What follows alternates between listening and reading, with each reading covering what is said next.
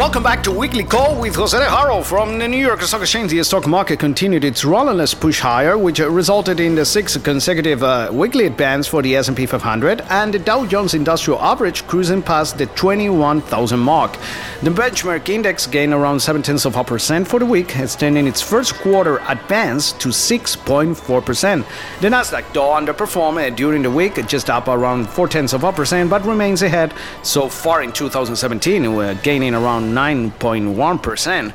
The first 2 days of the week were highlighted by sideways action, as most participants sat on their hands ahead of President Donald Trump's first address to Congress, which took place on Tuesday evening.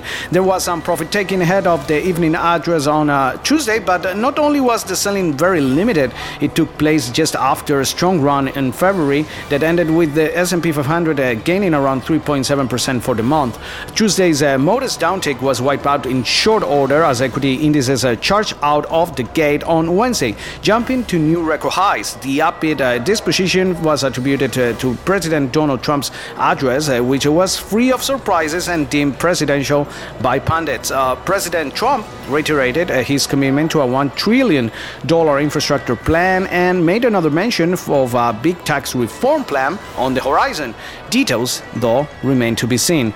However, it wasn't all President Trump, as investors received some positive news on the global economic front on Thursday. China's manufacturing PMI beat expectations, while Eurozone manufacturing PMI ticked down slightly but remained in expansion. On the domestic data front, for the quarter, GDP was left unrevised at 1.9% in the second estimate, while more recent data like February Chicago PMI or the February Consumer Confidence, or actually also the February ISM Index, beat expectations. That combination and some hawkish comments from Fed officials contributed to a notable shift in a rate hike expectation.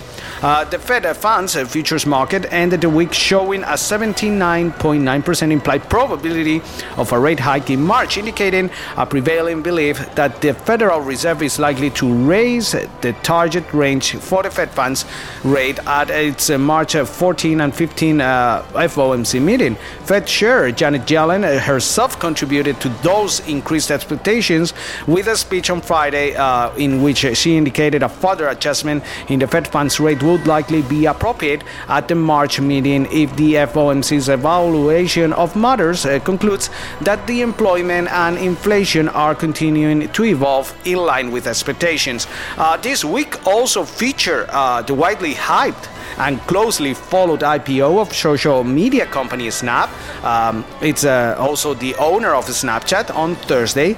The IPO price at $17, yet the stock snapped higher when it first opened for trading, hitting the $24 mark before closing the session at $24.48 and finishing the week at $27.08 per share. The featured item in the coming week will be February employment situation report.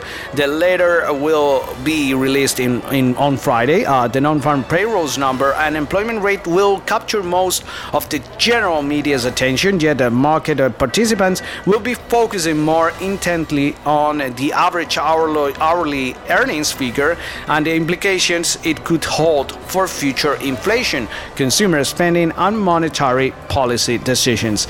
So, as usual, we will keep you posted on how the markets react here at Weekly Call with Jose de Haro and also on Daily Call with Jose de Haro. And remember that you can listen to our podcast on iTunes, SoundCloud, and Google Play, and of course at Weekly Call with JoseDeHaro.com.